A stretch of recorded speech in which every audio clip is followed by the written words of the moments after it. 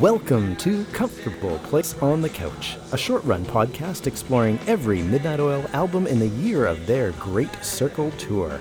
My name is Darren Folds, and in the upcoming months, I'll be spinning every Midnight Oil studio album from my comfortable couch, as well as taking a listen to some of their EPs, live recordings, and video releases. Joining me each episode is my longtime friend and fellow Midnight Oil enthusiast, Robin Harbin. Looking forward to that eclipse coming up, Darren. Yeah. That's not far away. I got my welding glass? My glasses ready to go. Oh, you got some glasses? I got those, what are they called? Well, anyway. Eclipse glasses. Yeah. Because, if you don't wear proper eye protection, apparently, you can get a lot of eye damage, serious eye damage. That's what they tell me. I've never witnessed it. The only reason I'm not saying anything is because of Robin's deliberate use of the word apparently in these kind of conversations. I'm not going to look at the eclipse with my bare eyes because I've been brainwashed into thinking that I'm going to suffer permanent corneal damage, but Robin knows more. He knows better. He knows that the sun isn't really a billion kilometers away. It's just this flat disc that kind of waves back and forth. It's not necessarily a flat disc. Mr. Harbin, we are joining the podcast partway through. What are we listening to? We've been listening to Earth and Sun and Moon, Midnight Oil's 1993 release. Shall we get back to the podcast? Let's do it.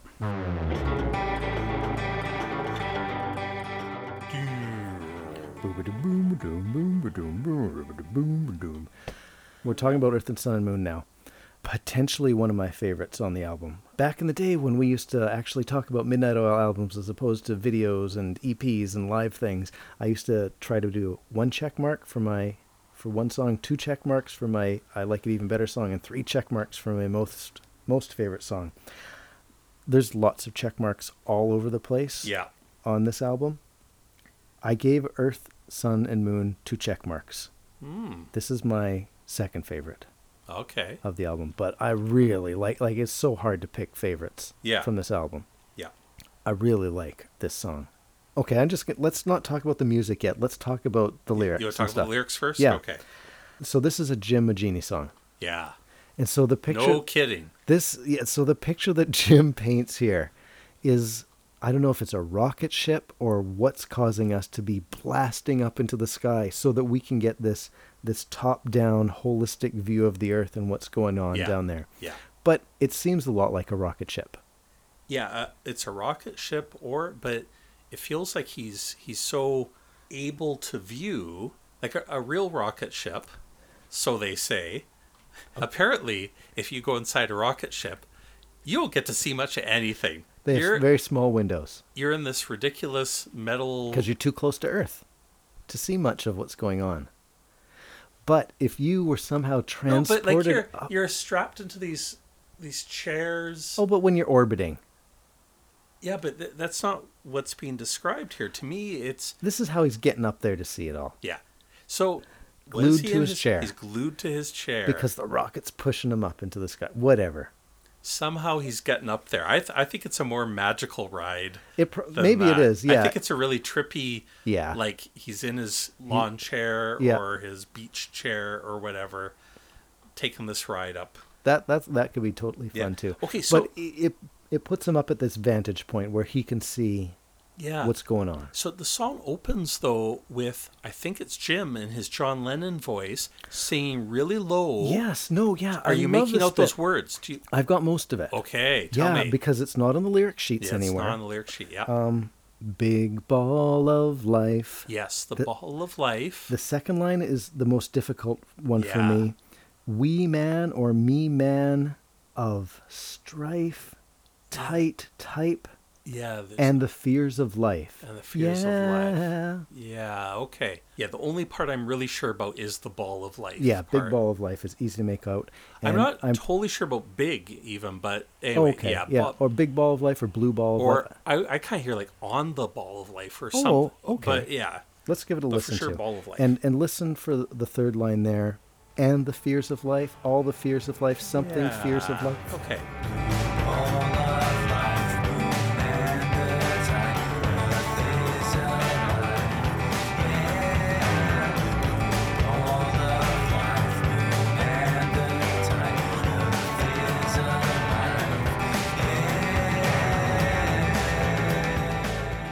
Yeah, I'm hearing the fears of life pretty clearly there. It's just that middle line. That middle line is hard to pick out. Yeah, but yeah.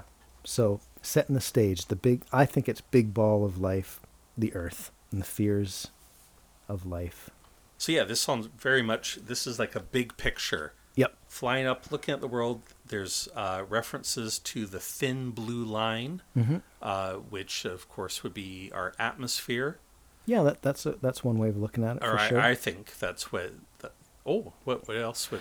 I was just thinking of the fact that we can live on this planet, but it's a very thin, tenuous line. Like we're not living in very wide margin. Things could go haywire quickly. Yeah. It's not a certain existence that we have on the planet. Yeah. It's fragile. It lives within certain parameters, certain narrow parameters. Yeah. I think he's actually paraphrasing an astronaut Okay.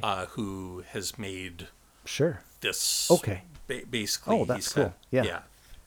Yeah. And actually, this reminds me, like from Jim's solo album, it takes a very similar approach. And then we've got more of these. Here's a contrast. Now we've got oil spills in the water, where Columbus once sailed. So Columbus himself is like kind of a loaded thing to bring up. Mm-hmm. But of course, we would think that those were pristine waters before, and now there's oil spills there. Yeah. What's happening is after you get up into space to look down at the Earth, he's just showing us various images of Earth, showing us the mountain ranges, showing us the storms, the cyclones, oil spills in the water, like you've mentioned. Yeah. We can't see the divisions of the countries from way up here. That doesn't matter. That's right. You can't see country borders from space. Actually, it's ominous at one time. Earth and sun and moon will survive. Yeah. Whether or not humans survive. Exactly. I think that's kind of the message of the song, is that we have this tenuous hold to life on the planet. Whether or not mankind will survive, I don't know. Earth, sun, moon, they'll be there. Yeah. And even the way the song ends, thank you and good night. That's almost like mankind saying, we've had a good run, but it's over now. Well, yeah. Perhaps. Well, except that they actually do get this little "we will survive" thrown in, just like a little, okay. Yeah, but that's the whole, too messed up to care what we're doing to the place. Thank you, good night. Yeah. Out of here. Just like most of the songs on the album, there's that hope at the end. Yeah. We will survive. Earth and Sun and Moon. Earth, Sun, and Moon. A neat look at things. It's trippy. It's spacey. Yeah. Yeah, I enjoy it for all those parts of it too. Yeah. Like I like Jim just kind of. It's not like it's weird stuff, but it seems just kind of just flying up into the sky, looking down at things. Yeah. Just when you mention like the lawn chair thing, just getting up there, it's like, I can picture Jim up there, and he's got his hat, and he's just kind of looking down and just making these sage observations about stuff. He's very even-keeled about the whole thing. Earth and Sun and Moon will survive. And then there's mankind there too. Yeah. Just got this hold to life there. Let's hope that we will survive as well. Yeah. Musically. Yeah, musically. Opens with a cool slide. This thing. Is that a fuzzy bass slide? I think there's bass in there. I think there's some keys in there too. Yeah, some synth. Yeah. And then wait. Yeah? I said synth. Would there be synth in there? Would it just be some sort of organy type thing? Yeah, maybe it would be synth, and then Pete breaks out the falsetto again with this real cry. Yep, he's got that kind of noise that he makes in the background as well. Yeah, and it almost sounds like after he does his big thing. Yep. It's like somebody goes, ugh.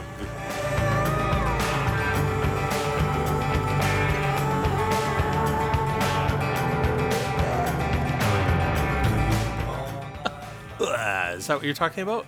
Yeah, that's what I was talking about. Okay. I guess I called it more of a but yeah, I guess it's more of an rather than Yeah. I think that is Jim doing his low BGVs. Yeah. By the way, there's a time where Jim would never sing on Oil's album before. And then this is sometime around when he started singing. Like, I don't know, maybe he sang on Diesel or Blue Sky Mine a bit. But this album, he seems to sing a bit. Wherever you hear a John Lennon kind of voice, it's Jim. Okay. Okay. That sounds good. I forgot to mention this in My Country. So they had a video for My Country because My Country was one of the singles they released. Yeah. It didn't really do much of anything. But you might remember the video. It was filmed in like the airplane graveyard. And they're just kind of all standing around playing their instruments. And Pete's wearing like a black button-up shirt. And he's got the white armband. And there's all the wrecked airplanes kind of around. And Bones and Martin are jumping around. But there's an extra 2 lines of vocals in the video that aren't on the album. Oh. Pete says, think about it. Talk about it. Towards the end of the song. And I'll put links to all the videos from this album up on the show notes just so you can have easy access to it. I kind of remember hearing that. Yeah. Okay. I was just watching it last week and I thought, oh, that's different. That's not on the album. Yeah. Oh, cool. I wonder if that ended up on the single version? On the Essential Oils version or something. Because that feels more familiar than it only being in an obscure video that I can barely remember seeing. Okay. So I almost think that version must have ended up on some other thing. Okay. Very interesting. That's and cool. I think they shot that video in the States while they were on tour. In the Mark Dodson book, he talks about that happening. So the reason I wanted to talk about that, just talking about Jim a little bit, you mentioned that Jim is singing more on this album. Yeah. In the videos, he just seems a lot more happy and goofy and playful in the videos and stuff as well. Okay, yeah. When he's playing his organs and doing stuff, he's just smiling and doing some fun stuff, and it's neat to see. Yeah. What was going on? Because modern day Jim is a lot more like, not in appearance, but in personality, seems to be more like early Jim in being a bit more reserved and kind of shy. Sure. When we've seen him on stage or when we've seen, he doesn't seem to be, he seems to be more in that kind of mellow space that he seemed to be in, even on... Like the Goat Island concert. Like the Goat Island concert, like he was more like, the camera didn't look at him much, but he was, when it did, he was just being very... Yep. Maybe he was told in the videos that, you know what, Jim, you got to smile and just have a little bit more fun, at least for the videos. Yeah. Pretend. So it's fun to see Jim. Yeah. That is fun. Jim having fun. Yeah. It's and this song is like, yep, Jim's having fun. Hey, if Jim's having fun, we're having fun. You know it. Yeah. The song has that really thick, like with all the stuff, the falsetto and that low Jim BGVs going on, this extremely congested sound, right? Like they're throwing everything at us. And then 42 seconds, the song, it's like the clouds part. Yes. And here we are in space, right? Right. And we're going to take to the air. Yeah. And musically, it totally matches that. It feels like you're floating. It feels like you're floating. You've gone through the rocket launch or whatever it is. Yep. And you're floating up there. Yep. Yeah. In your lawn chair. So we got the sliding bass bits. We got some great do-do-do's right out of Dead Heart. I wish you could see this great. I don't know, it's just Dead Heart just makes people chant and do along with them, right?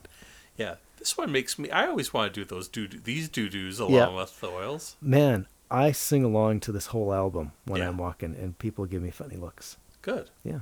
And we got a bit of this where just the boys sing, the boys, meaning not Pete. Yep. Are saying the earth and sun and moon, like in the chorus. Yeah. They're doing this thing again where, they've done on Red Sails, they've done on other albums, other songs where the other guys sing and Pete stays out of it. Is this a Nick Lonnie thing, I wonder? Yeah, maybe Nick gets them to do this. Because Nick's got a few tricks and he brings some of them back. We've talked about a couple of them already, and we're going to be getting to one in the next song for sure. Cool. Oh, and then for the final one, Pete sings along with the guys on the chorus Right. at the end. Yeah. So he joins them. Did you talk about like the slow guitar chords, the rising, the ascending, and then the drum fill and the crescendo there? No, I didn't, Darren. Will you tell us about those? Well, we've got this slow guitars ringing out. We've got this rising, ascending sound. Maybe this is the rocket. Then we've got the drum fill, the crescendo at the end. Let me play it for you. Doo-doo-doos.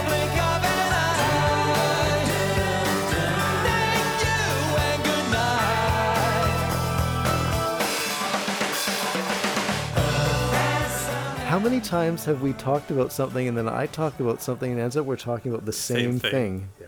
We just describe it So you just thought differently. you'd check with me ahead of time this time. Yeah. Yeah, so that was at your doo-doos. And There's some doesn't- doo-doos. And, okay, so Robin was mouthing the thank you and goodbye, and he gave us the salute as he was doing that.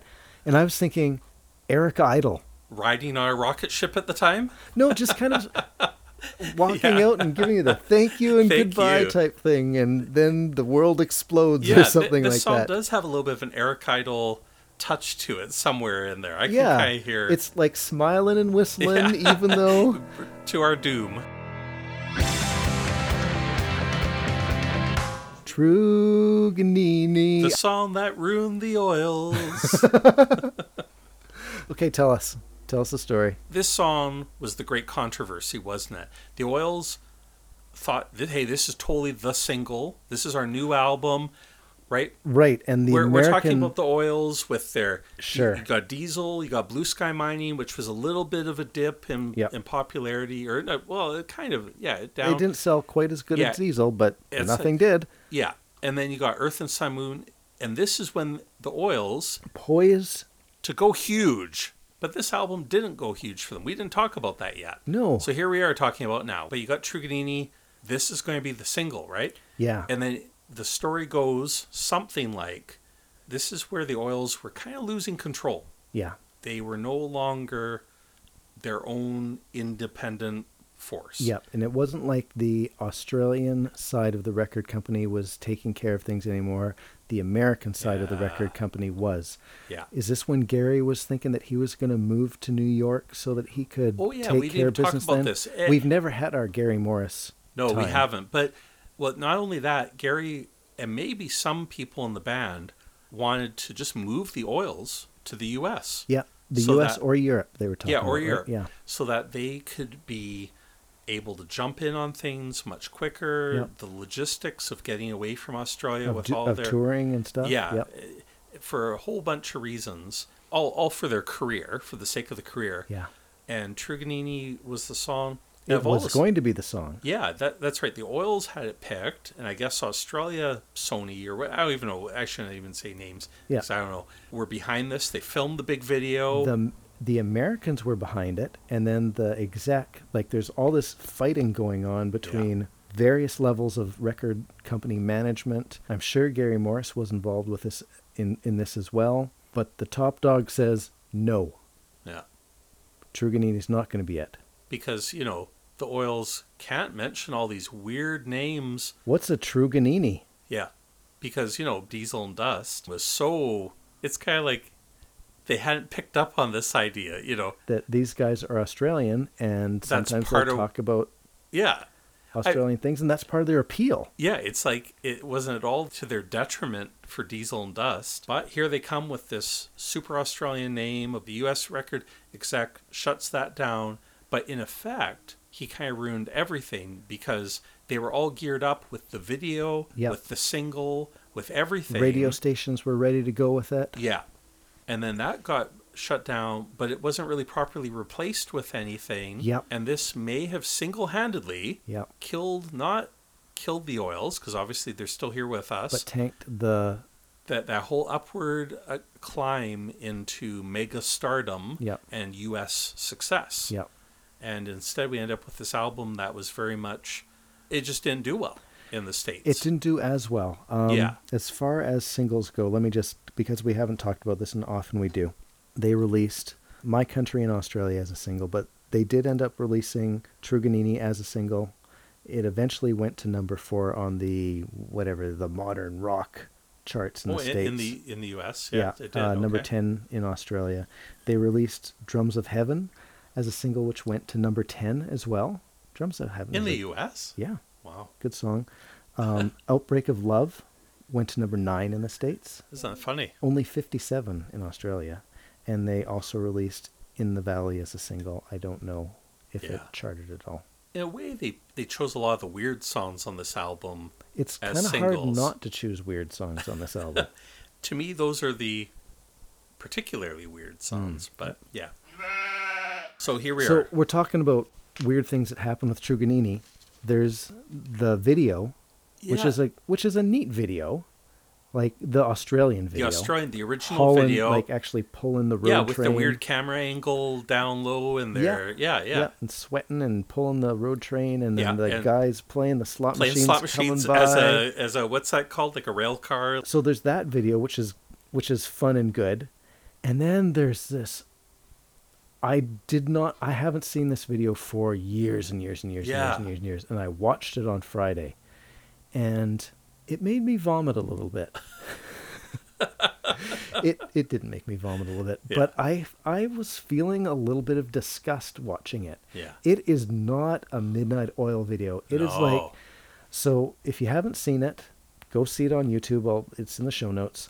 But they made this American version, and I don't think this is the version that we may have seen it in Canada, but I don't think it's the one that we really saw I in think Canada. we mostly saw the Australian one Yeah. in Canada. So they're dancing around at night in New York City under the shadow of the bridge. They're basically set up to play a concert with all of these young people around. Kind of an unplugged concert. No, it's is there real? it's quite rock and roll. There's big bonfires. There's shadows from the bonfires up on buildings. But do they have like the big PA and everything? That's what I'm. They might not have the big PA, but they're dancing around and rocking with Oh their yeah, electric yeah. guitars. When I meant kind of like that stripped down. I just meant that, like, it's just the drum kit. There might be no microphones. There's no amps Not that you can see. that you can see. Yeah. But it's not giving the vibe of like an intimate acoustic Oh, okay. setting. It's a I rocker, and people are dancing, and the crowd is there, and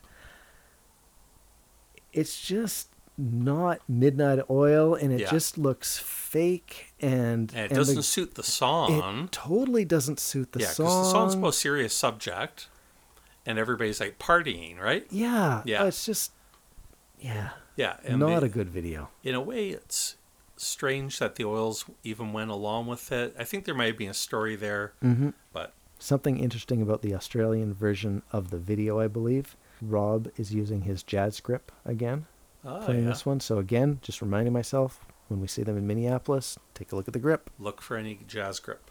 From the title of the song, you think, oh, this song is about Truganini. It's not just about Truganini. It's about a few Australian kind of things. And I'm going to throw out this idea to you, and you tell me if I'm off my rocker or not. Okay, I rocker. I think an important line in the song is, the backbone of this country's broken. And I think that kind of might be the theme or the core of the song. Yeah. The country's backbone is broken. It doesn't have a spine. It's asking, will it stand up on its own? It mentions Truganini, but it also mentions other issues that just kind of call into question Australia's, I don't want to say assertiveness, but its maybe independence, being able to think for itself Yeah. type ideas. Yeah. Am I way out in left field? No, I think you're right. Like Rob himself in the little mini documentary, Okay. Rob very specifically said it's not only about Truganini, it's about what Australia's doing with itself in the last decade. He said it's very much about Australia. Yeah. Like its direction, its purpose. Yeah. So when it opens with there's a road train going nowhere, Yeah. that road train Is is their Australia. opinion of Australia's direction. Yeah, so we've talked about road trains before. I'm fascinated with huge vehicles and the road train being like our biggest transport trucks in North America. We're only allowed like a 53-foot trailer and a... I remember you talking about this one time, and I was very amazed that you knew the lengths of, that were allowed. And then you've got this front cab, which now can be bigger. You can have a truck with a box built onto it, pulling a 53-foot trailer. Why do now, you know this stuff? I don't know. Like, I'm just... Interested in things. I'm interested. You're a Renaissance man. I'm a Renaissance man. But that is nothing compared to an Australian road train where they're allowed to pull... Well, I don't even know what kind of regulations they have. I assume there's some regulations on it, but it's a train. They really are pulling... Like they pull multiple trailers. Multiple trailers, and they could be oversized vehicles, et cetera, et cetera. Anyway, I'm fascinated with road train. Oh, and the dump trucks they use in Australia for their open pit mining. Oh, like U.S. Forces has those big dump trucks in the background. That's right, yeah. So those things too. Even though I'm, it's like mining and environmental impact and stuff. It's just giant vehicles they're pretty cool. Oh, we'll be at the Roma Bar. I looked that up. Mm-hmm. Did you look I that looked it up too, Yeah, it's just a coffee shop in Darwin. Yeah. That's still there. So that's pretty neat. Yeah. One thing, I always knew the song was about Truganini. Yep. But I had never bothered to look into... There's this other complicated word, harder to say than Truganini, Yep. that I never looked into. And boy, that's a guy. Really? Namajira. Yep. Right? I looked into him. He's an artist. Probably because of the video too. I knew. Oh, there's this other guy there too. Who's that guy? Yeah. Okay. Yeah. Oh, it's Truganini's husband. No, it's not Truganini's husband. It's Mr. Truganini. That's probably what I thought when. Sorry if that's offensive to anybody, but that was meant as we a don't silly, mean that. Yeah, dumb we're just Canadian being dumb. making a joke. It's us being dumb. You can blame me for it. Yeah. He was a persecuted artist, Aboriginal artist in Australia, right? Yeah. He. So that's right. He's an Aboriginal artist, born in 1902, died in 1959. And he was a pioneer of Australian art. I think he was like a guide for an artist. That artist taught him how to paint, or got him started. Sure. But it was obvious he had loads of talent. Yeah. But he painted in a Western-inspired, because of course there's many Aboriginal artists for presumably for millennia. He painted in a Western influence style. I mean, it was still his style, but. So at times that, in a way, you would get the white Australia trumpeting him as a success because he became very popular. Yeah. And he I guess he had thousands of paintings and sold them and actually was making good money. Yeah. So he wasn't, as far as like... And the paintings were in a style that the European Australians could really understand and appreciate. Yeah, because they're these increasingly realistic... scenery paintings and so on, and he led an interesting life and was actually out. He was like herding animals or something for a while, but anyway, he's very familiar with a large amount of Australia, of the outback. It sounds like politicians of the day would trumpet him, like say, look at this black man. He knows how to be a good, like a good white man. Yeah, and look how skilled he is, and so it would have that kind of that distasteful. Yeah. Thing to it. And then some people, perhaps some fellow Aboriginal would say almost that would also be a bad thing to them. Like, look, he's not painting like he should be. He's trying to paint like a white man or whatever. So there was that kind of thing. But I think now his legacy is firmly, here was an amazing artist who had a real impact and he built up a successful life. But an extra bit of intrigue is that he became very successful and actually became rich. Oh, yeah.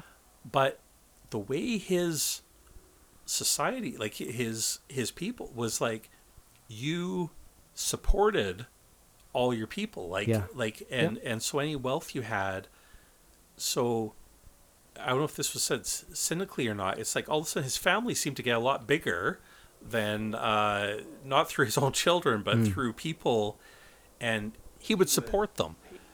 And this is how he got in trouble. And apologies to anybody if I get the exact details wrong, but basically he was the first Aboriginal to get the right to vote, because Aboriginal people were not allowed to vote. They also had alcohol restrictions. Like they were like, it was wrong, like illegal. You can't. Yeah, you can't. But he was allowed to. So he got a lot of Australian privilege, so to speak. But that meant that he had alcohol because he's allowed to, but somebody basically alcohol through him, not him say, hey, here, have a Yeah. bottle, but he brought alcohol to his house or Yep. whatever, and then a friend or a acquaintance took some of his Yeah. and got drunk, and there was like a crime committed, and Najira got in legal trouble for So that's him in chains. That's him in chains. Okay. But then he was later free. So he's mentioned, I see Najira with dignity Yep. at the end of the song, so they Yeah. change it. Yeah. But Truganini's in chains Right. still. Yeah. So it's kind of like maybe they're saying in the end they see Najira have justice done to him and a legacy, but they don't see that for Truganini. Right. Now, we haven't even mentioned who Truganini is. Was she the last? The idea was that she was the last true-blooded Tasmanian Aborigine, That's right. but she wasn't really. Well, But she was kind of like the she represented that. yeah, she represented that, and then there was the Oils caught some trouble for saying that, and when you say true-blooded, I guess some people will Sure. take offense to that. Yeah. And Yep. No, that's good. We'll leave that in. Yeah, and the cynical side of me might say that because there are still Tasmanian Aboriginals today, Yep. but you might say, oh, they're not 100%, and then they'd say, well, what, does that make Right. us Yeah. less? And yeah. Sure. no, there still are Tasmanian, like, does it get into a matter of semantics, or does it get into a matter of, there are different points of view on this. Yeah. So please forgive an ignorant Canadian who may have said forgive something. ignorant Canadians, and possibly forgive ignorant, like Gary Morris, when he tried to come to the defense of this. It sounds like kind of a messy thing that we don't have to get into all here, but that's the idea, that Truganini represents the plight, the colonization coming in. Okay, so what's the connection then between these two? You've got two different people affected by assimilation here going on. Yeah. You've got a purposeless Australia, that the road train going nowhere. Yeah. And then you've got the flag debate. Yes, gets brought in, right? Yeah. So that's right. That's what ties this together. And that famous line, I hear much support for the monarchy. I see the Union Jack in flames. There's a contrast there. As opposed to Remain, which was earlier in the song. Yeah, that's right. Earlier, the Union Jack to remain. Mm-hmm. That's right. And I see the Union Jack in flames. Mm-hmm. And then Pete's Let It Burn. So really, yeah, I'd say that's what the song is about. Australia developing its own identity, becoming its own nation. Mm-hmm. And I think about doing the right thing with their Indigenous people, perhaps casting off the colonization and the rules and the very poor way that the Indigenous people were treated, that we can move past that. We don't have to still, the way colonization came in, let's get rid of that. Yep. Not only, like, let's get rid of the Union Jack, but let's get rid of the attitudes. Let's get rid of those attitudes, and let's treat these people right. Yep. Yeah. And so I wonder why an American record executive didn't think this was... Sure. Yeah. From a certain perspective, he was right. Okay, so here's something we haven't talked about too much yet. Yeah. The idea that, man, the Oils can have some heady lyrics. Yeah. But they're always paired up, or it's almost always paired up with real rockin' music. Yeah. You can take them both. You can take one. You can take the other. Yeah. There's various ways to enjoy the Oils, and people enjoy the Oils for different reasons. Yeah. Some folks just want to come in and rock out. Yeah. So thinking about the record exec, yeah. Can't you just look past this complicated political, relational, social justice? Yeah, kinda... can't you just look past this? And we got a rock and roll song here that's really good to go with. But I guess when they forced that bizarre video to be shot, in a way he was doing that. He was saying, "Who cares about the message? Get the helicopter, get the young people." I love how you drew out the word helicopter. Get the helicopter out of here. get the Oils down there with the young kids dancing around. Yep. Yeah. Yeah. So in a way, Yeah. that is sure, what sure. they did. Yeah. And then they just turfed it. Yeah, and when the Oils are going, oh, this isn't Yeah. at all. Yeah. Did we talk about this before where I was so surprised? Like, I'm still surprised when I read, okay, when I'm on Facebook, I read the comments. I'm stupid, right? I read the comments and, okay, it's the fans. It's the Yeah. real fans mostly, right? Yeah.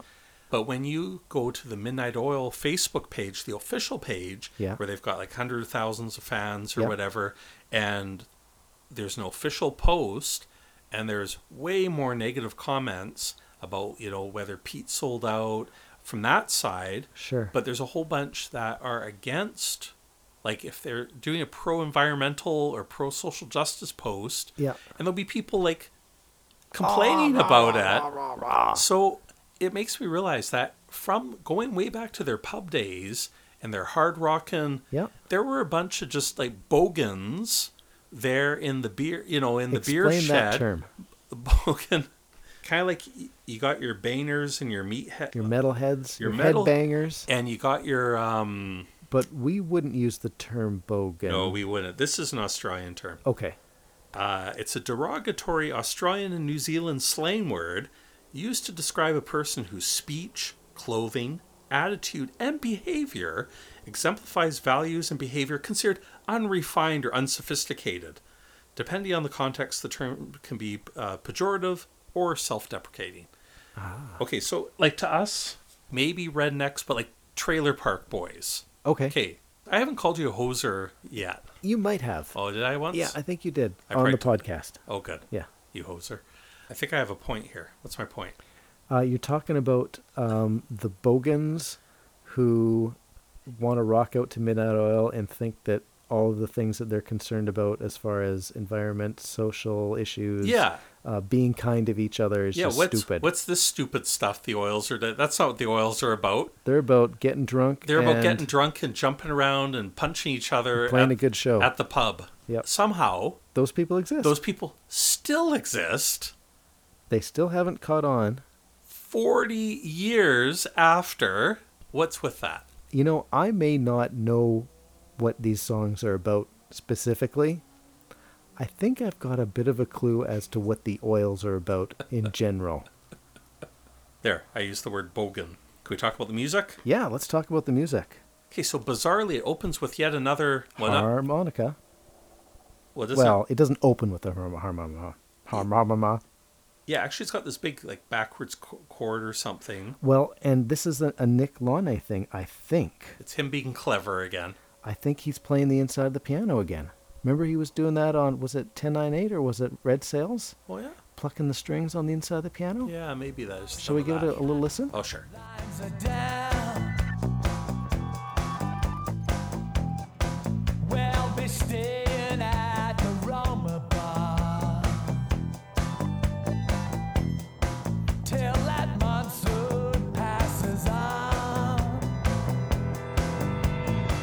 So, yeah, it sounds like some backward. Yeah, definitely some backwards guitars. And so maybe those are backward guitars that I'm hearing that Yeah. I thought that was just kind of playing on the inside of the piano again. Yeah, or like just these guitar, like distorted harmonics. We talked about harmonics before, Yeah. where you Yeah, we pluck did. the string, so I can't say it again. I was just And- figuring, this is a Nick Launay trick. Yeah, He's playing the inside of the piano again. he's having some fun there. Yeah.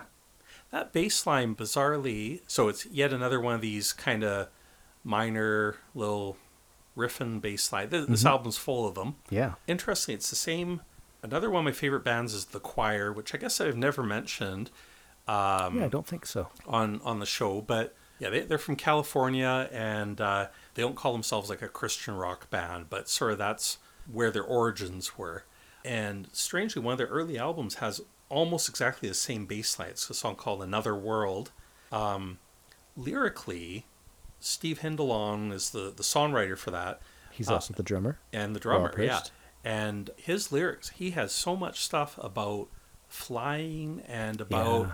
And this album could totally be like, it's funny how many parallels I could imagine, like Earth and Sun and Moon being written by Hindalong, So it's just kind of a funny little connection. Okay, anyway. So this song has harmonica. It has those weird backwards guitar harmonics. Yep. Beatlesque. Beatlesque. There's some great interplay. There's this... The bass line just keeps going, and the guitars start doing this great... They work with it around that bass line.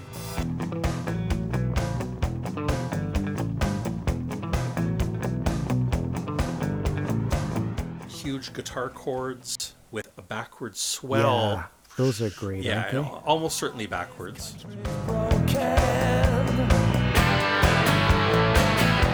The land is cracked and the land is sore.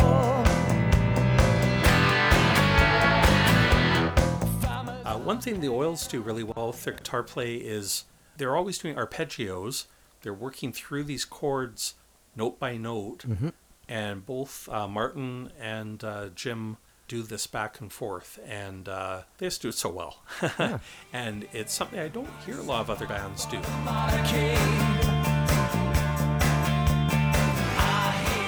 This is another song they've done this before where their verses are in the minor, E minor, and they switch to the relative major, G major, for the chorus. And is that just a matter of switching out one or two chords? Yeah. It's basically, I mean, in a way, they are the same chords, but you have to somehow move the focus. When you're in E minor, like the root is going to be E. Yeah. When you're in G major, it's actually all the same chords, but you switch, and somehow you have to show that you're centering around the G major now. Okay. That becomes the root. And would you do that with your melody, or would you do that you could do it with the melody, or just boldly playing the new chord at the right time. Yeah, okay. Or if the bass, like you just play that G major, the bass hits it, and then suddenly, it's not always a total science to say if that was a key change or you're just doing a chord, but when it feels like everything wants to move back to that new chord, like the G major, then you would say, now we've changed keys. Cool. There's an instrumental at 325, and it's played on top of the chorus instead of on top of the verse. That's something that, like in a band, we often end up doing. If you're going to have a solo break, you can choose. Are we going to play a solo on top of the chorus, or are we going to play a solo on top of the verse? Mm-hmm. And so in this case, they did it on top of the chorus, and it gives it that more major, that more triumphant sound. And this song breaks down really nicely as well. It all dies back down. You get the backwards weird guitars coming in, Rob singing "World Won't Stand Still," and Pete kind of croaks out in a the strangled falsetto at the very end, and "The World Won't Stand Still." Something we didn't mention is I think this is the only pair of songs on the album that transition from one to the other. And it's not a strong transition between Earth and Sun and Moon and Truganini, but the beginning and the end of the two songs, the beginning of Earth and Sun and Moon, we've got the rocket imagery happening. Yeah. The end of Truganini, in the background, we've got, is it a rocket flying overhead? Is it an airplane flying overhead? But we've got that as well, too.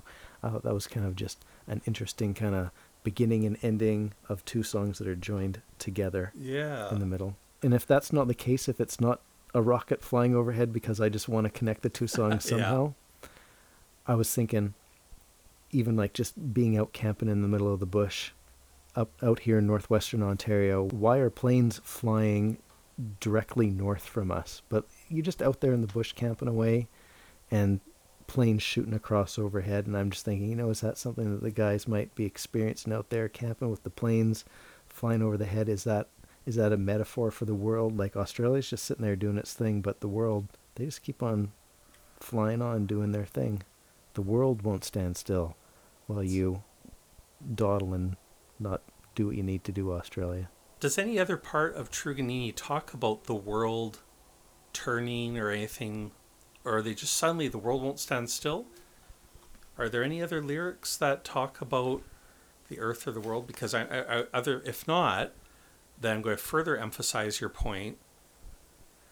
Well, I'm not thinking of it as like the earth not rotating, if that's what you're getting at, Mr. Flat Earth. I'm just getting at No.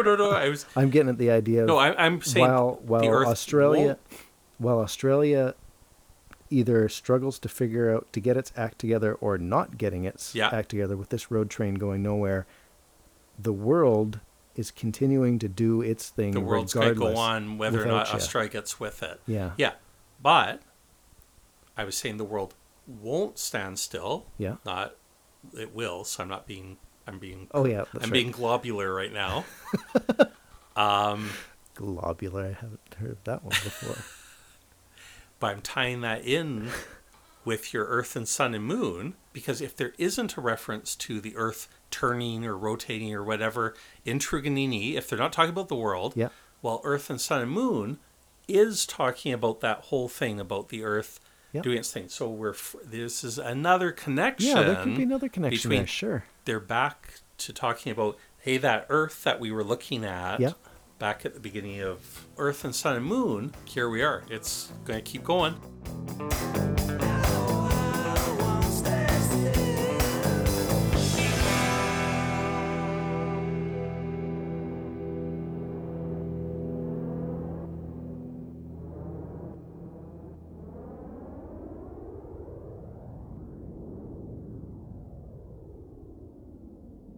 Bushfire, burn and grow.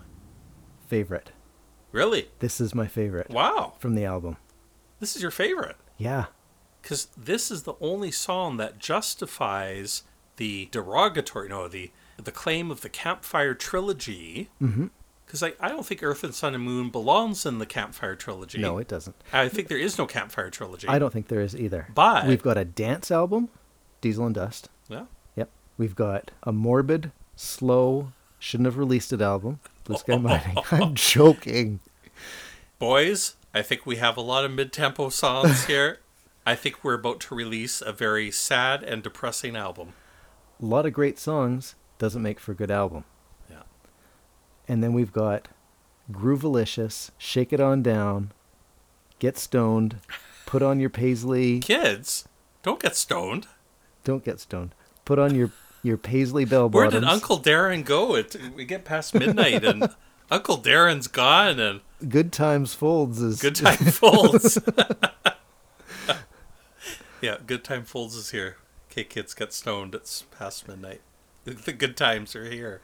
So, okay, I'm saying Bushfire is my favorite. You're saying that this I'm just saying is the strummiest. this is break out the acoustic guitars, kids. Totally. To be fair, In the Valley starts out as a strummer, but progresses from there. I thought it started out with the quiet piano, the contemplative piano. It starts out more strummy than rocky.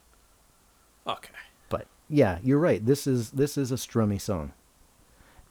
I love the album because it's groovy and fuzzy and squawky. Yeah. I think that we're almost 2 episodes into this album and we haven't actually got to the squawk yet, but Yeah. we're getting to the squawk right on. now. Squawk's coming. But yeah, this starts out quite strummy and then transfers back into the groovalicious Earth and Sun and Moon that we love so very, very much. Okay. This song is in A minor, like My Country. Mm-hmm. And they build up the layers. They do. One of the first things they add is they add the bass line, but amusingly, it's played on piano. Yeah, it is.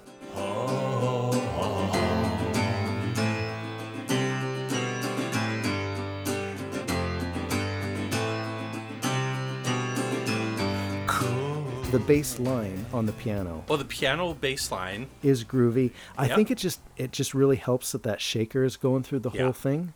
It Yeah. really makes it a real head bobber. and then the organ comes in. It's just doing these little 2-note things, Mm-hmm. and there's these big crashy chords. That's where you kind of get the silencing bits. You get the choked cymbals. Yeah, there's these. Yeah, maybe it is just the crash of the cymbal, but it sounds like they're. So when I say choke cymbals, Yeah, what I mean is the cymbal gets hit and then the drummer will grab it to stop it from decaying forever. Just kind of stops Decay it. normally, yeah. It's Yeah. a sudden stop. Here, let's play a little bit of this.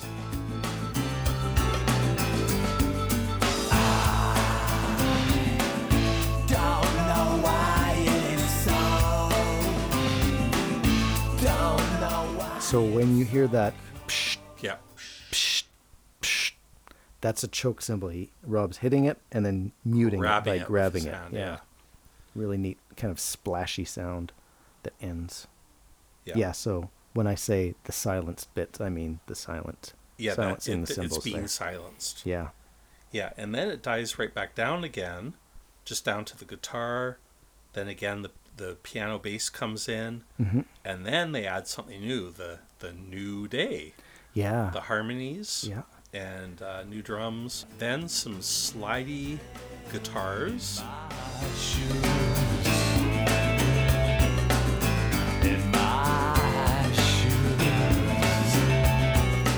And then 204. Yeah. The wah-wah. The one note solo. Yeah. It's kind of, it's a, yeah, maybe it's not a solo. Well, maybe it's not one note. Yeah. But one chord. Yeah. Wah-ing.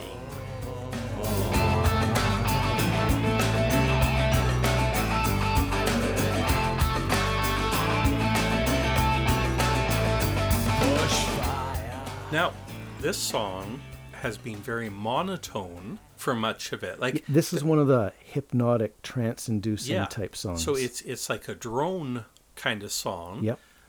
There are obviously some chord changes, but it's overall a very stationary song. It is sitting around this A minor that whole time. And then finally at 3 minutes in, it really hits this F chord, and that's the squawk. That's your first squawk, isn't it? Right at 3 minutes? Yeah. Okay, let's hear it. Okay, but before the squawk, can I play the nice little drum fill? Oh, sure. Of course you can. Don't even ask. Okay.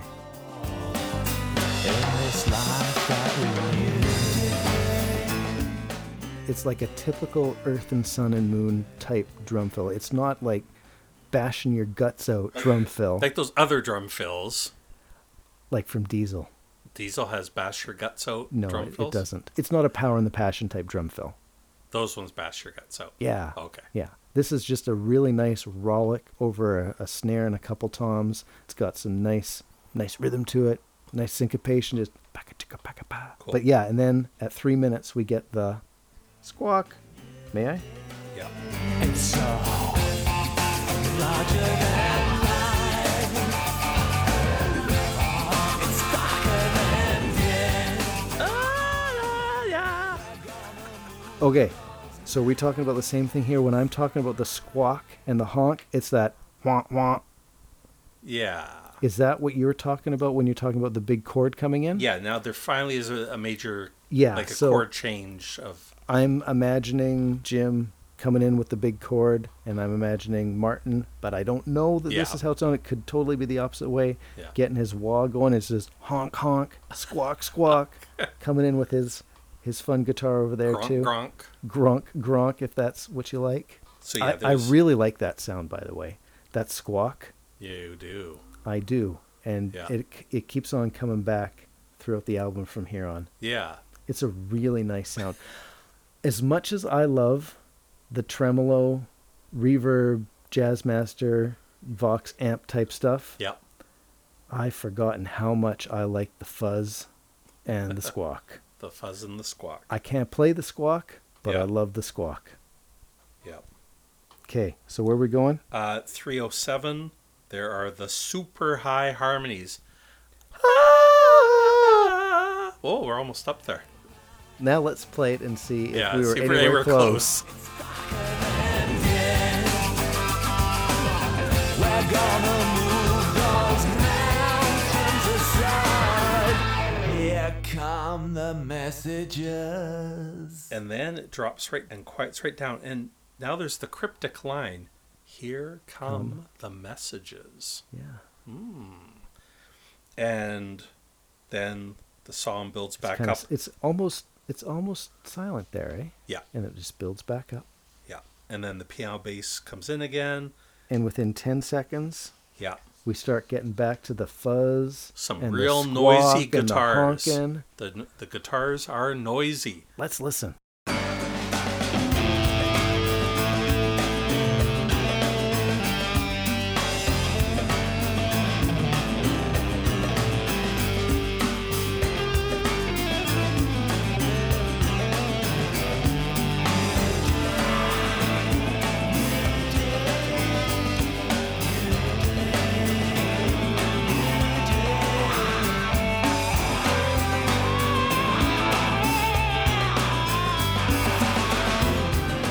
So yeah, the solo is the fuzzy. Yeah. Well, and it's really breaking up. It's a really pretty intense. Martin, you're doing a great job. Yeah, we'll credit Martin for this one. That's for you, Martin fans out there. Martin fans. I'm a Martin fan. And so yeah, you've got to get through that fuzzy breakup solo for a while before you start getting into some more honky squonking. Yeah. But it comes back into... Yeah, and when that honky squonking's really going in that around 418, it almost sounds like a voice or like an animal. Oh, yeah. Like around 418, it's just really like a voice, whether animal or human. Real good use of the wah there. Yeah. So a wah pedal is one that's Jimi Hendrix made them famous. Sure. And what it does is shifts the tone of your instrument, like the frequencies that are emphasized. It shifts that. So when you hear it, when you play a guitar, there's a whole bunch of frequencies. There's all the fundamentals of this up to 6 strings you play. This is kind of like physics. They're all wavering, and then they have overtones, which are other frequencies up the ladder that reach up kind of to infinity in a way. Of course, we can't hear them all the way to infinity, and then what the wah pedal does is emphasizes certain ranges of those frequencies. Yep. So it sounds like movement, but really the chord is the same. Yeah. You're hearing different portions. Yeah. Of it. So to your ears, it may sound like different things are becoming more intense or other things are falling off. Yeah, it sounds and like it has a characteristic sound that it's called a wah-wah pedal because it can make a sound like a wah, wah, wah. Well, more of a... not really that kind of wah, wah, wah. More of like a cry. Yeah, and Dunlop is who makes wah pedals. Yeah. Theirs is called the Cry Baby. The Cry Baby. Yeah. Yeah. But it's... wah, wah. That's not at all why it's a wah pedal, because it sounds like wah. Can you find us a good video to put in the show notes? I can probably find one of shows those. what a wah-wah, how it works and sounds and stuff like that. Sure. And then things just kind of fall apart at the end of the song. Yeah, there's this like looping guitar, but it might be like waves of feedback or something going on. Yep. But as far as like staying together time-wise and the percussion type things, everything just kind of all falls apart and falls down at the end of the song, and it's quite pleasing. Yeah. So, would you agree that it's a real fun song to listen to? Yeah, it's a fun song. For some reason, I wouldn't put near my top favorites on this album, but like I like every song on this album. Oh yeah, me too. And I like to make myself pick one, and I landed on this one. Yeah. And I'm happy to land on this one. This song, it may not be the most inventive musically, but I think it's got just about every element that I like from the album is included on this song. Yeah. Maybe all those elements aren't emphasized in the most fantastic way that other songs can use some of them better, but they're all here. All the elements of Earth and Sun and Moon are here. I do like... And, maybe it's just been my mood the last week or so. I really like that hypnotic, just grooving along slowly. Like it just kind of gets into you and you just bob and you just kind of go along with it. I really like that. Yeah, I've noticed that this has some vocal fans on on the Powerworks group. Okay, there. neat. So, yeah. Oh, good. Well, maybe I'll be so you're not too. alone. Oh, good. Do you think that as we're getting older, that we're kind of going more for maybe less excited about the rock and roll head injuries type music? Do you think like we're mellowing out, like maybe the guys were mellowing out a little bit more at this stage of their life? Over the course of how long it's taking us to do this podcast, you mean? Like we're... yeah, maybe, eh? In the several years we've aged, I don't know, I want to hear more rock, because I feel just like Blue Sky Mining lacked the rock. Yeah. I mean, it's cool when a band wants to change and evolve and all that, but bring the rock at least a few times per album, even if that's not so much your thing now. Let's get those ups and downs. Let's get that. Get that. That's important. Yeah, that's important. Let's really make some noise. If you're still somewhere in the realm of being a rock band, then do it a bit. Yeah. Yeah, even if even if you got more refined tastes now.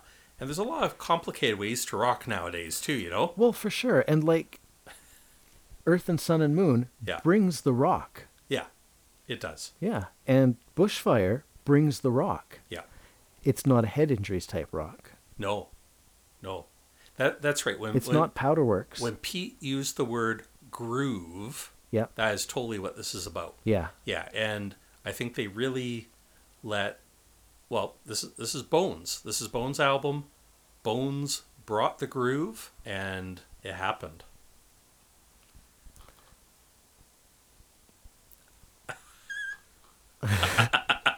I'm just formulating my response Yeah, here. he is. It's awesome. The faces he's making right now.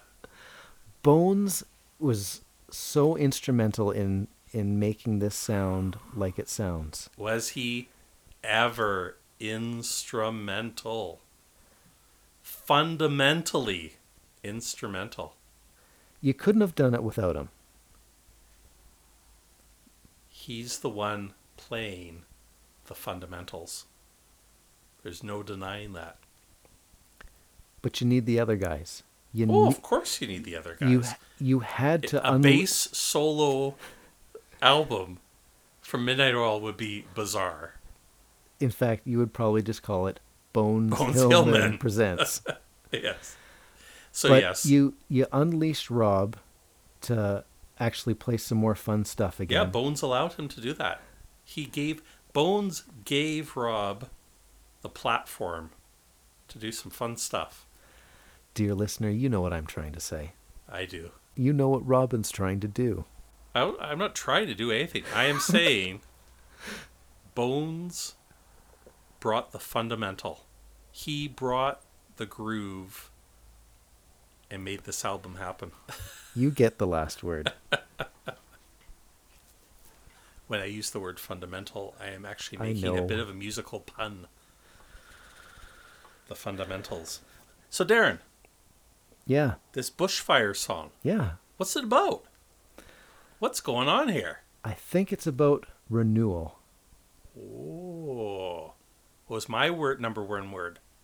Rebirth. Yeah. And number 2, cleansing. My number 2 was second chances.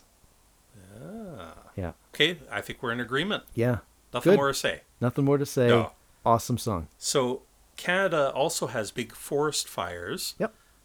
Australia has these bushfires. Midnight Oil got back together again for a big bushfire benefit concert. And the forestry experts tell us that these fires are actually necessary. Yeah. They're an important part, as costly and as dangerous as they can be for people living near them. Yeah. As far as the whole ecosystem goes, they are a normal, important part of how the whole thing works. Yeah. Yeah. I imagine in Australia there are certain plants that just require the heat to, like, we've got certain pine cones out here that it just requires heat to cause the pine cone to open to release the seeds. Yeah. Nice hot summers can do that. Fires can do that as well. Depending on the type of, I'm not a forester. Depending on the type of tree cover you have deadfall that falls down. It just takes so long to break down. A nice fire comes through, cleans the forest, makes room for new things to grow. Yeah. Yeah, and I think that's the heart of the song. That's what's going on here. Yeah, Yeah. I agree. What do you think about Long Night Holding Child Close? Best line on the album. Feed My Dream. Okay. So what do you think about it? I'm not going to read too much into it. You've got the Oils becoming fathers in the years preceding this album. It just makes me think of my kids. It's a real tug at your heartstrings image. As a father, I find that as one of my primary identities now. So listening to this kind of stuff in the song and thinking, I've got some sort of kinship with Jim, who's, maybe Jim's talking about his own kids. Maybe he's talking about a community out in the outback and the stories of the people there. But, I'm just... Do we know that Jim's a dad? Yeah, Jim has 2 children. Okay, yeah. Maybe this is a Pete element of the song. Right. Yeah, like we know for sure Pete, we know Rob is... We don't know all that much. Midnight Oil's kind of famous for Keeping their private life private. Quite private, yeah. Yep. And it's only been very recently that we've started learning about Pete's daughters and so on, like that they performed on the solo album with him. Oh, I didn't know that. But did you not know about Pete's daughters? No, I didn't know that, Oh, that they okay. sang on the album. Yeah. And one of them drummed on one song. Well, that's cool. Yeah, I think they did a simple drum loop. Oh, yeah. I think I knew about that one, though. Yeah. Maybe you told me about that. Yeah, and then all three of them sang, and even when he was gigging, two of them came along on the tour, or at least part of it. Right on. Yeah. So, I don't want to step through the lyrics line by line. No, I don't have notes like that either. But I love it all the way through. Yeah. It's an encouraging song. It's a hopeful song. Yeah, the fatherhood in the song is great. The idea of second chances, of renewal, of being outside and being refreshed. Yeah, just a lot that I like in this song. It's interesting. This is another mention of dreams. Yeah. What do you think about this? Here come the messages. Okay, you know how we were talking earlier about in Renaissance Man? Renaissance Man? When we were talking earlier in Renaissance Man about the spirits or the angels bringing the genius. Yeah. And I think Renaissance Man actually mentions angel at the end of the song there. Yeah, if you jump out, the angel will give you wings. Yeah, so talking about how the Bible refers to angels, and I know you know this, Yeah. the word that is used is often a translation of the word for messenger, Yes. right? I imagine Pete would be aware of this anyway. Maybe that's another part of his offering to the song, bringing this kind of stuff into it. Yeah, that once you've been reborn, once you've been born again, once you've been cleansed or whatever word we're going to use, that then what are you going to do with this? You know, what's the word? What's the What's the message? What's the instruction? That's what you're what's the getting instruction? at. How do I proceed with my what do my I do new now? life now? Yeah. Yeah. And there's kind of a recurring theme in Oil's songs across multiple albums. I think there's at least one other example in this album, and then Breathe has at least one, where they talk about this idea of transmission. Like I'm already looking ahead to Breathe. I get to start listening to it tomorrow. Oh yeah, no, you don't. We still have to do our next session. Oh yeah. Yeah. If you're out of transmission, way out on the road, Right. I can give you the message. I can give you the code. There's a few times where there's this talk about, it's kind of like a technology, might be similar like to this idea of prayer, this idea of distant communication, and like, are we listening, and what's being said to us. In Earth and Sun and Moon, you could think of it the quest for intelligence, like a extraterrestrial. Is there a message coming? But the idea, are you listening? And I like this idea of there being a transmitter and a receiver. When we're sitting here talking, well, I mean, it's possible for us to ignore each other. Sure. But it's pretty obvious that we're both being pretty good listeners and to one another. But when you sometimes send out a message, in certain ways, you don't know that the other person got it, or you might be broadcasting it out to many people, and you don't know where it's going to go. So it's that angle again. Yeah. Great. Anyway, but I mean, in the next song, there's the attention, ground control, and all this. This song doesn't shy away from rough times as well. You know, talking about being out in the cold with your child, holding him close. Yeah, being on the cold or being scared of the fire. Yeah, for sure. You know, like, so just ideas about sometimes life is rough, but there are second chances. Sometimes things go wrong, but we can try again. Yeah. There's just so much hope to be found in the song as well. Good song. Yeah. Great song.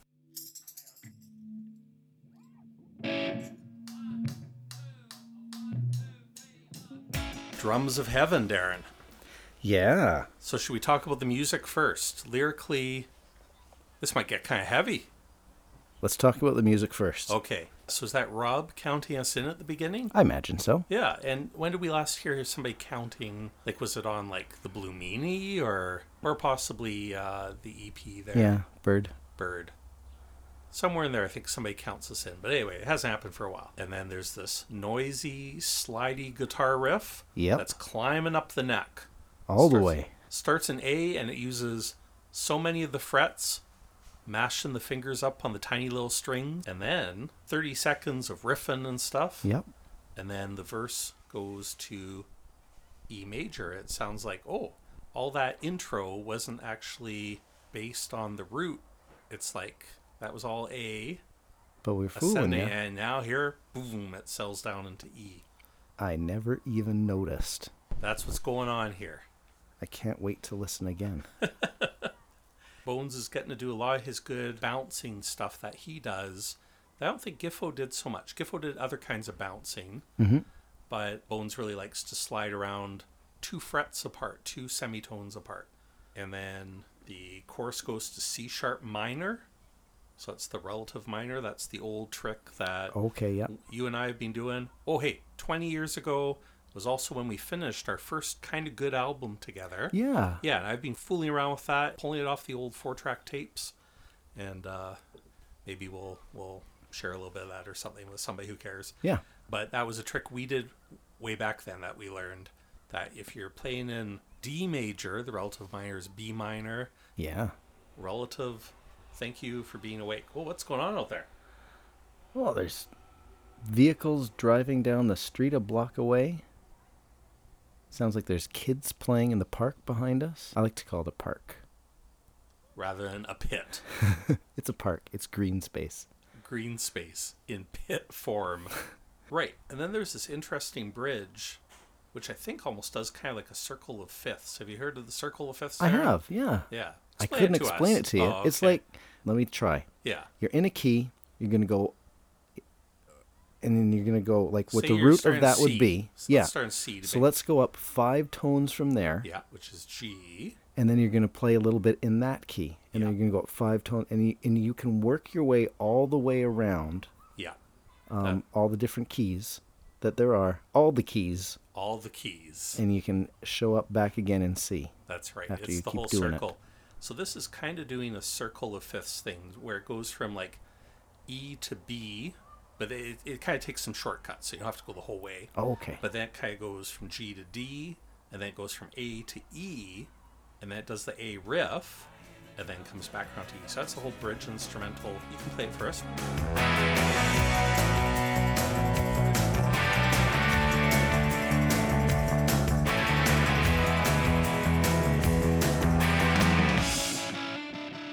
Okay, I didn't realize that little was thing, going on. Yeah. It's kind of playing with Well, that's cool. that. Yeah. I'm just thinking it sounded like a really neat song. I have no idea that they're going around. Yeah, Us drummers don't there's need some to know good that. stuff there. Yeah. So, and then they use that bridge again, but that time they start singing over it with the like ice on the mountain stuff. Yeah. Yeah, it's kind of like it seems like a total departure from the song because it's Yeah. not really in the same form as the rest of the song when you get to that part. So that's about it. There's some nice bass stuff and some kind of interesting breakdown at the end of the song. Like Yeah. this Maybe before we get to that. Yeah. Because I like how you have things broken down. Like you have the song structure. Yeah. Coming into the chorus and going out into the bridge and all this. I just have, there's some neat syncopated drums at 2 minutes and 19 seconds. So let's talk about those syncopated drums, Darren. Well, let's listen to them instead. Okay. I hear the drums of heaven too. Yeah, I like those. It's like interesting punctuation. And again, this is one of those, it's Earth and Sun and Moon doesn't have a lot of in-your-face, nasty, cool, all-over-the-place drum stuff. Yeah. But there's some just little tasty little, that's really interesting. I enjoyed just that little... So kind of like 10-9-8 in that way, do you think? I think it isn't it 10-9-8 that we talked about all these, there'd be that snare and that little... that's right. Except this is Earth and Sun and Moon, obviously. It overall feels more like a lot, like they played it together. Yep. It's less studio And I think influence. I think those kind of things are less in your face than they were in 10-9-8. Right. Like that snare, I think there was one in 10-9-8 and there was a double snare hit in Red Sails. Those were in your face. This is just some nice little, just to keep things interesting.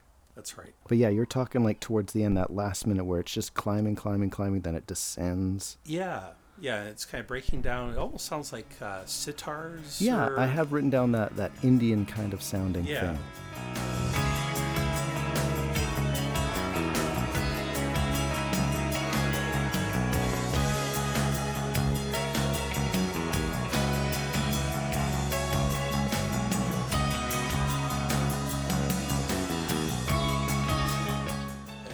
around 5 minutes. The piano's in there, and there's this nice interplay going on. And at the end, there's these weird ghostly guitars that almost sound like strings. Well, yeah. But I think they're fed back. I think they're guitars feeding back. Yeah, I had like harps or sitars, or I was even wondering if it was that. I would have to take a quick listen to it to find out if that was that stuff that I thought that Nick was doing, the playing with the inside of the piano stuff again. Yeah, and there's this play it right through because there's this neat pitch bend. Yeah.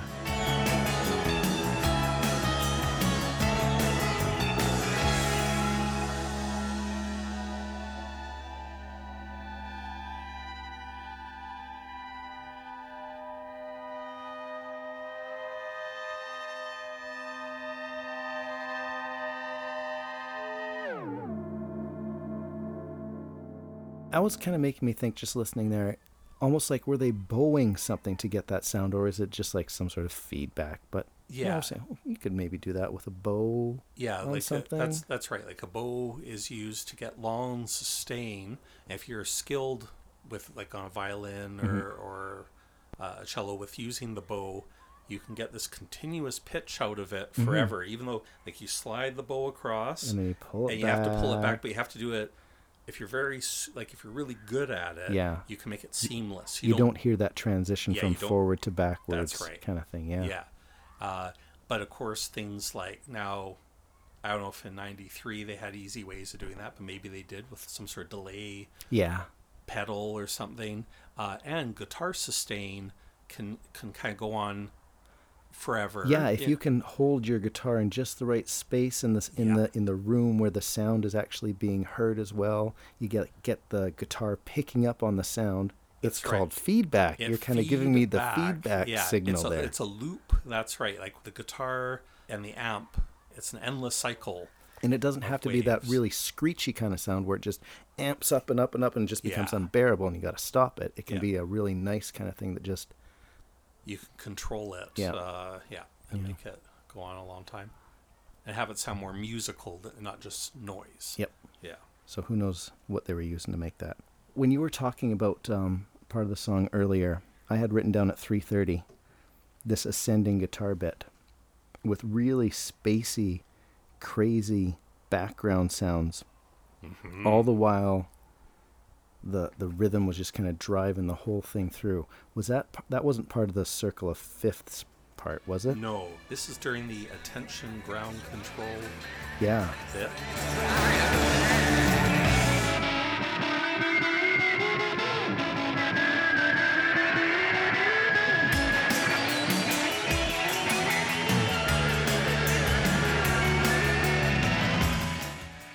that's over the same bridge again. Yeah. That same circle, and it abbreviated circle of Fs. And the fact that I mentioned, it's kind of a spacey kind of sound. Do you think that's going to come back when we start talking about? Oh yeah. Okay, good. Yeah. Is it time? Shall we? Yeah, the lyrics. Yeah. I'm going to confess to being a bit dumb about this. I don't think I've got it. I've got some ideas. I could have a conversation with you about it. I think I'm going to end up talking a lot about this, so you go first. Okay. And let's see your ideas. So it's interesting. Before we started recording, you mentioned something. Yeah. I haven't looked at my notes for probably 2 weeks now. Yeah. But the first sentence I have written down here is end of time scenes. Yes. Mixed with hallucinogenic images. Yeah. Maybe talking about things that are beyond our ability to understand.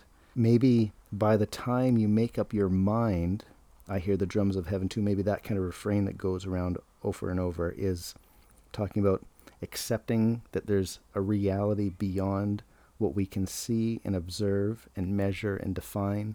And maybe the singer in the song feels like they've kind of come to a place where they kind of either understand that, or if it's not an understanding that you can have of that, but just accepting that as part of a reality that maybe can't totally be understood.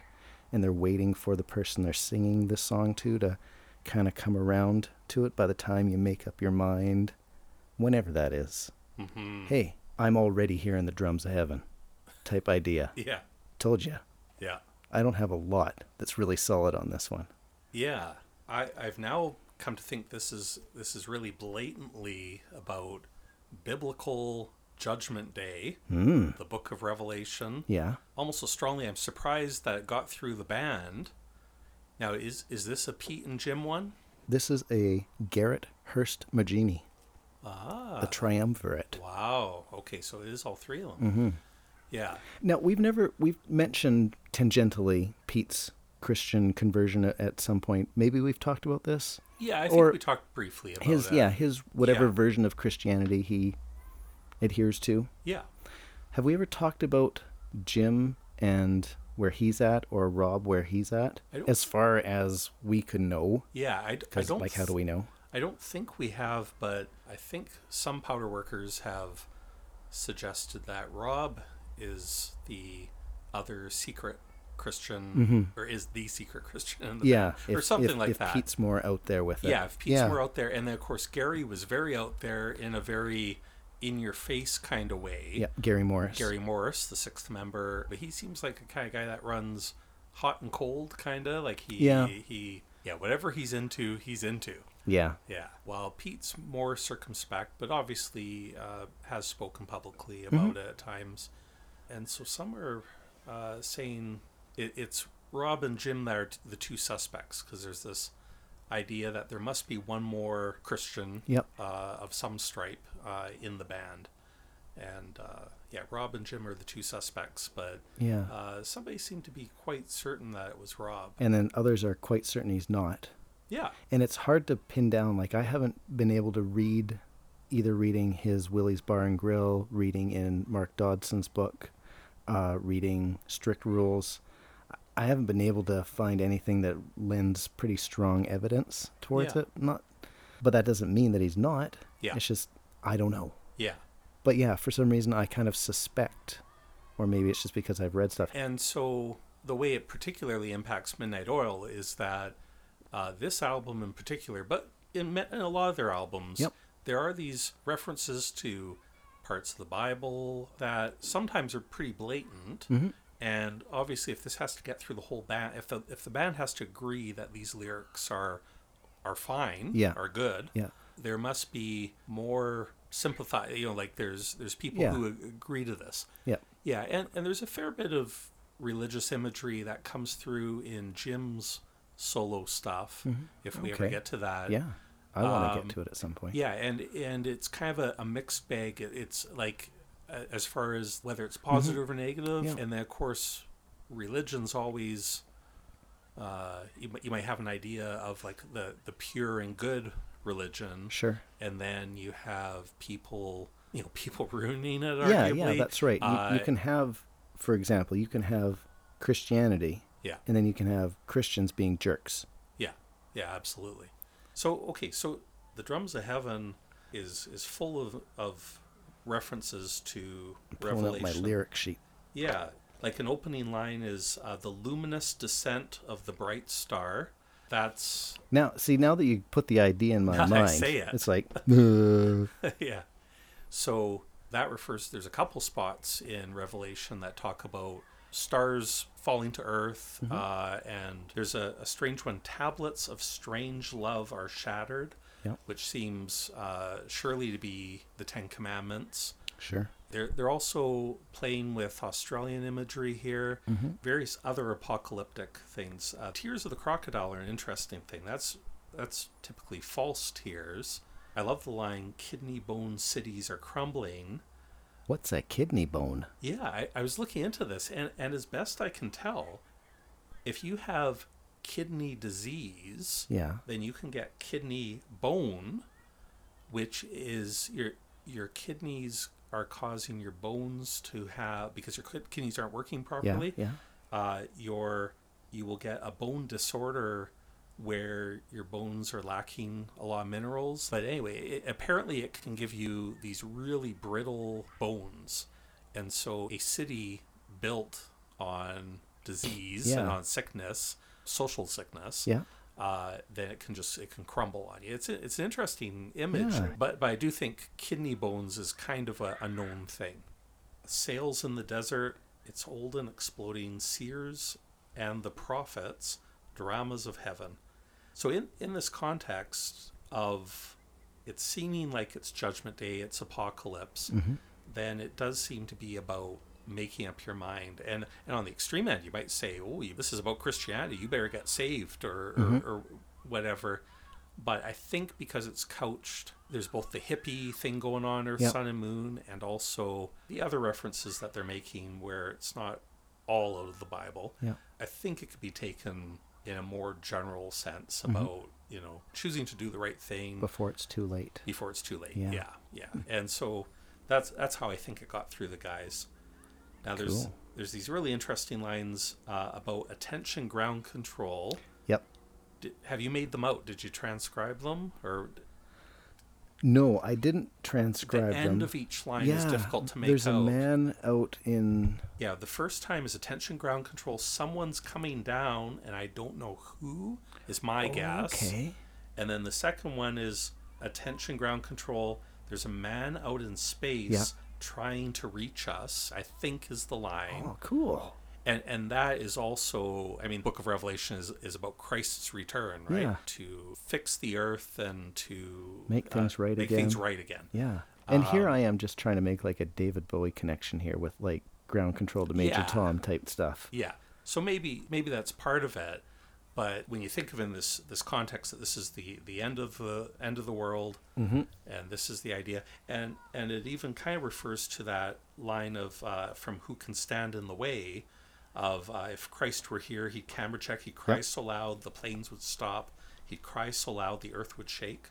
Anyway, it's a pretty interesting song to me, and I'm almost certain that this was a big part of the inspiration. Again, to say what is the song about? Yeah. It is what it is. But I think that was the inspiration behind a lot of it. Take a thought about this next time you're listening through it. Yeah. Yeah, that's super cool. Is the Ark of Dayglow being curtained in doom? Is that the eclipse that's happening next week? I like that one. Some people say. One of those end of days eclipse type things? Yep. Pretty cool eclipse happening. Do you have your welder's glass? Or no, you ordered special eclipse glasses. I've got those eclipse glasses that are like a certain kind of polarized thingo. Cool. There's some ISO standard that they apparently... Remember when we were in grade 2? And did we already talk about the eclipse being stuck in the basement? But okay, maybe we did. And we were stuck in the basement at school, and they closed the curtains, and we had hot dogs for lunch, and that was pretty cool. But I found on YouTube, somebody found it and shared it, and I picked it up. The CBC, which is the Canadian Broadcasting Company's broadcast of the eclipse from when we were in grade 2, which would have been 78, 79. Yeah, I think 79 sounds about right. Yeah, okay. So yeah, I'll pass that along. Yeah, right on. Yeah. Yeah, wasn't it kind of strange that like their solution was we can't trust the kids to walk home at lunch and not look at the sun. Yeah, they're going to all go blind looking at the sun, even though we tell them that they're going to go blind. So instead, we're going to lock them in the basement. To be fair, cover up the walls. They were classrooms in the basement. My grade 2 class, we weren't in the same class in grade 2. I was in Mrs. Wilson's class. Yeah, you're right. But my class was in the basement, and we had big windows. Like we weren't like totally underground or anything. We weren't locked in the basement. Sounds way better. Why didn't they lock us in the gym? Because it has no windows at all. That makes more sense. And then feed us hot dogs and let us play on the equipment and do things. That would make sense. No, you must stay. Or have an assembly and put a TV set in the front and show us the eclipse on the TV. No kidding. That would have been better. What do you think this was? Like the 80s? This was the 70s. Nope. Hot dogs, and we'll close the curtains. Yeah, it's like, don't look. Don't look out the window. That's the worst thing that you can tell a kid. Yeah, don't look out the window. Midnight oil and other things that interest us. Well, Earth, Sun, and Moon. I mean, what is more Earth, Sun, and Moon than the eclipse? That's true. When this whole idea of going blind because you look at the eclipse gets put out, like, it's like nobody bothers to give the reason. So why do you go blind? Well, it seems difficult to get a totally straight answer about this, and it shouldn't be, right? This should be pretty straightforward stuff. Shouldn't it be? Yeah. What's your understanding? Why do you go blind if you stare at an eclipse? Okay, if you just stare at the sun, it's gonna burn your eyes. Yeah, it's like sunburn of the eyes. Yeah, if you look at the sun any old time, it's going to hurt your eyes. But it's easier to look at the sun during an eclipse because Oh, the moon's in front of it. And you're more tempted because it looks weird. Oh, but it looks cool. Yeah, cool, weird. Yeah. Did I finish that thought? Nope, but No, that's okay. That's okay. Let's move on. Well, Robin, I think that we should say goodnight again Yet again. and reconvene. Does this mean, Darren, that we are going to do a 3-parter? Amazing. Who would have thought? Who would have thought that we would ever sit here and talk for 4 hours and get through Half the album. 6 songs? It's nutty. That is nutty. All right. You're quitting. I'd keep going. I'm good till 3 a.m. I'm but not. You're not. I know. I don't think I am. No, I don't. It'd be crazy. So thank you for listening. It's not time to put the record back in its sleeve. No, it's going to sit there getting dusty. But we will talk to you soon. I don't think that we asked you to yet, but if you could give us a little review on iTunes, that'd be great. You know how to do it. Visit the website for show notes, darrenfolds.com/podcasts. Find us on the Twitters at Darren the Folds and at Robin Harbron.